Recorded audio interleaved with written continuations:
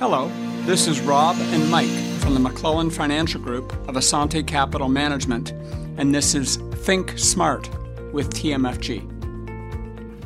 Today on Think Smart with TMFG, Mike and I are going to be discussing how humans are actually wired to be bad investors. Mike, it's been interesting. We've started 2022. We're coming off one of the best years certainly in the 30 years that you and I have been looking after clients' investments. And yet I'm finding client behavior is a little strange. And people aren't happy. They're very worried about everything that lies ahead, whether it's rising interest rates or rising inflation or the government pulling back support, whatever it is. They're very concerned. They can't even enjoy the fact that they've had a great year. You'd think this would be a new thing, wouldn't you? But I remember when we started, I think it was the New York Times had an article of monkeys throwing darts at the stock page that were outperforming most people and most professionals. So I think this has been a long-term problem. So I thought it might be interesting to explore, some of let's call it the science behind it. Why are humans not great as investors? What are some of the reasons that have been documented and recorded as this is why we struggle with investing? Because investing should be relatively straightforward. Yeah, there's a bunch of different things that we tend to do. And to be honest, men are worse than women from all the studies I've seen too in all these areas. So let's start with one. It's called anchoring. The first thing you judge influences your judgment of things that follow. And I'll give you just a simple example of anchoring, not even an investment way. But if you go into a car dealership and the guy says to you as you're looking at a certain vehicle, he says, the brakes have had some issues with this one. You cannot get that thought out of your mind. It's there permanently. You will quite likely not buy that car because you're worried about the brakes. Or if you do buy that car, the very first time you hear a squeak on the brakes, you're going to go, he was right. So what are some examples of anchoring in the investment industry? I've heard many clients say, I don't want to buy mutual funds. They're just expensive and they're bad. They don't even know what a mutual fund really, like which mutual funds I always go into say, well, what do you mean? Are you talking about bond funds or equity funds or derivative funds? Like, what are we talking about? There's something that's bad out there, but a blanket statement across the idea of the mutual funds is just a group of different stocks put together. There's no way they could be bad or good on a blanket term. And you're right. Are they bad compared to each other? Are they bad versus exchange-traded funds, which are a relatively new investment? Or are they bad versus stocks or bonds? And so what often is they're expensive. Well, yes, there's some expensive mutual funds. I totally agree. There's some very inexpensive mutual funds as well. So, but once you're anchored that mutual funds are bad, you probably have a hard time buying them. It's funny, as soon as I hear that from someone, I realize their understanding of investments is very limited. Definitely. Sunk cost fallacy. So the example here is you've put money into an investment. You've bought a stock, let's say, or even a mutual fund, and you've put in $20,000. The mutual fund doesn't really know that you bought $20,000 of it. The stock certainly doesn't know that you put $20,000 in it. You're the only one who knows that.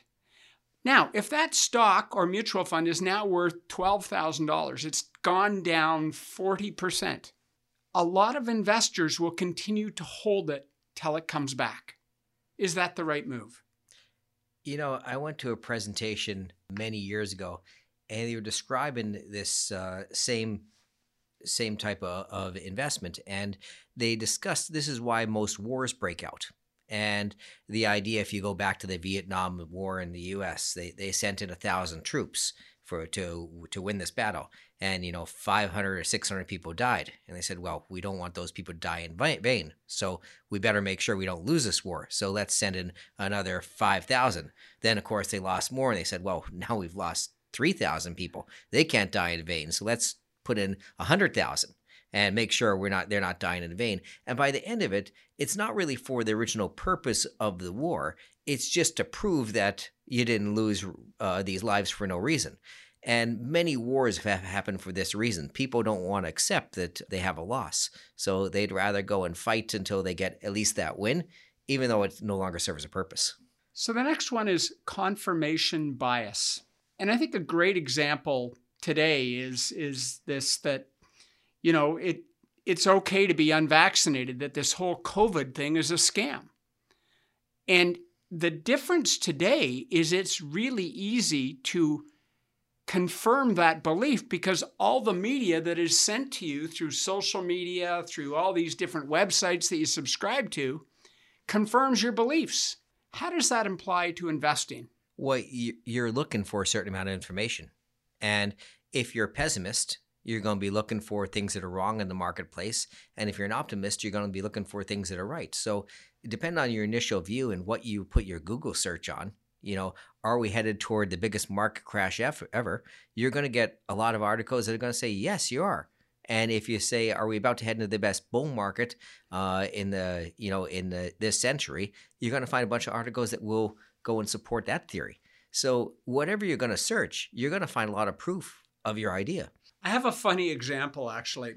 I've noticed over the last month, almost every article I open is trying to sell me a German hearing aid.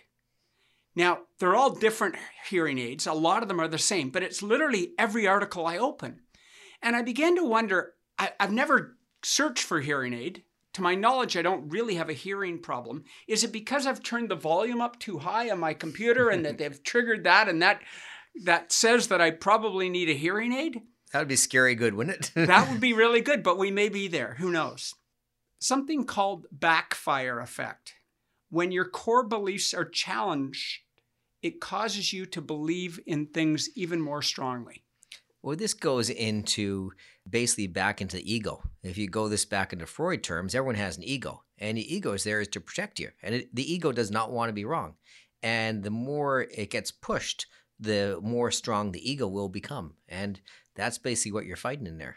A next one is called declinism.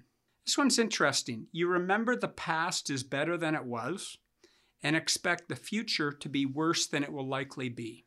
So despite today, when we are living in the most peaceful and prosperous time in history, there are more middle class today than there has ever been. Most people believe that things are getting worse. And I guess this is a bit of the example of coming off a great year, and everyone's not worried about having a great year and having more money in their account. They're worried about what happens next. Remember years ago, you went to see Colin Powell, and he said at that time, this is the most peaceful the world has ever been. And it seemed shocking because all the news said everything was going on. But his comment was, you just didn't know what was going on before. So no matter what happens, we have so much exposure to news. You don't realize how good the world is actually in a position right now. Belief bias. If a conclusion supports your existing beliefs, you rationalize anything that supports it. So what do you think of that one? Again, more of human nature. Everyone wants to be right. So we automatically start defending our ideas without ever really questioning where we got those ideas. We all agree, we grew up in different families. We all have different core beliefs. Some people grew up in a family where they believe stocks are bad because maybe their parents lost money or maybe their grandparents lost money in a stock market crash and never recovered. So these things are often very difficult to overcome as an investor.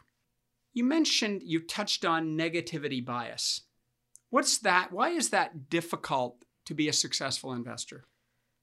Well, the pain of negative experiences greatly outweighs the pleasure of positive experiences. We had someone at our company named Mike O'Nairn, and he once, when he gave that description where he described, he said to grab your hand and massage it gently, and that's a strong marketplace. And he said, for a weak marketplace, take your pencil and ram it through the center of your hand. And he said there's a disproportionate amount of pain attached to a negative marketplace than the pleasure that's attached to a positive marketplace. And it sticks in your memory. So a 20% return is probably equivalent in pleasure to maybe a 10% loss, right? Yeah. Or not in terms of pleasure, but those two would be considered equal. when logic would say a 10% loss, a 10% gain, half the time I'm going to be zero. Yeah. People don't actually, the brain is not necessarily always doing math. Math and emotions are two separate pieces of the brain. And when you're thinking with emotions, it's not doing the equations. A good way to get through something like that is to always create pros and cons. What are some of the advantages and disadvantages of what I'm facing, whatever that decision may be?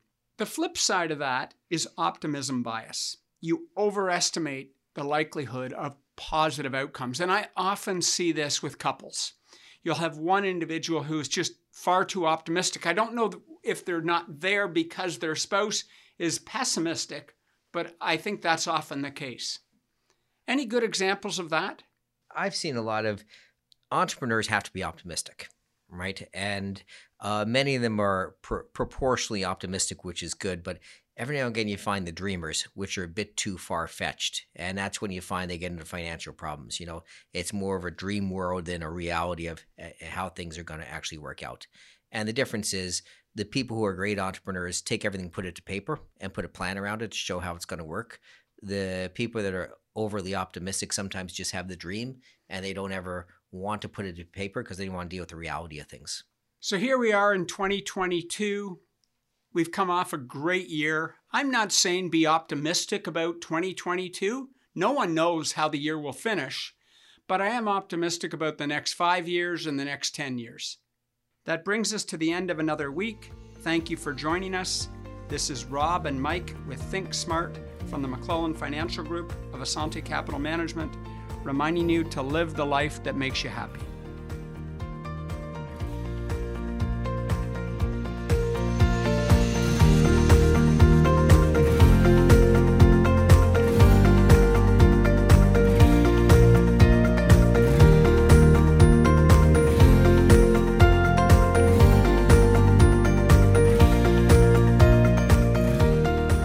You've been listening to the McClellan Financial Group of Assante Capital Management Limited. Assante Capital Management Limited is a member of the Canadian Investor Protection Fund and the Investment Industry Regulatory Organization of Canada. Insurance products and services are provided through Assante Estate and Insurance Services Incorporated. This material is provided for general information and is subject to change without notice. Every effort has been made to compile this material from reliable sources. However, no warranty can be made as to its accuracy or completeness. Before acting on any of the previous information, please make sure to see a professional advisor for individual financial advice based on your personal circumstances. The opinions expressed are those of the authors and not necessarily those of Assante Capital Management Limited.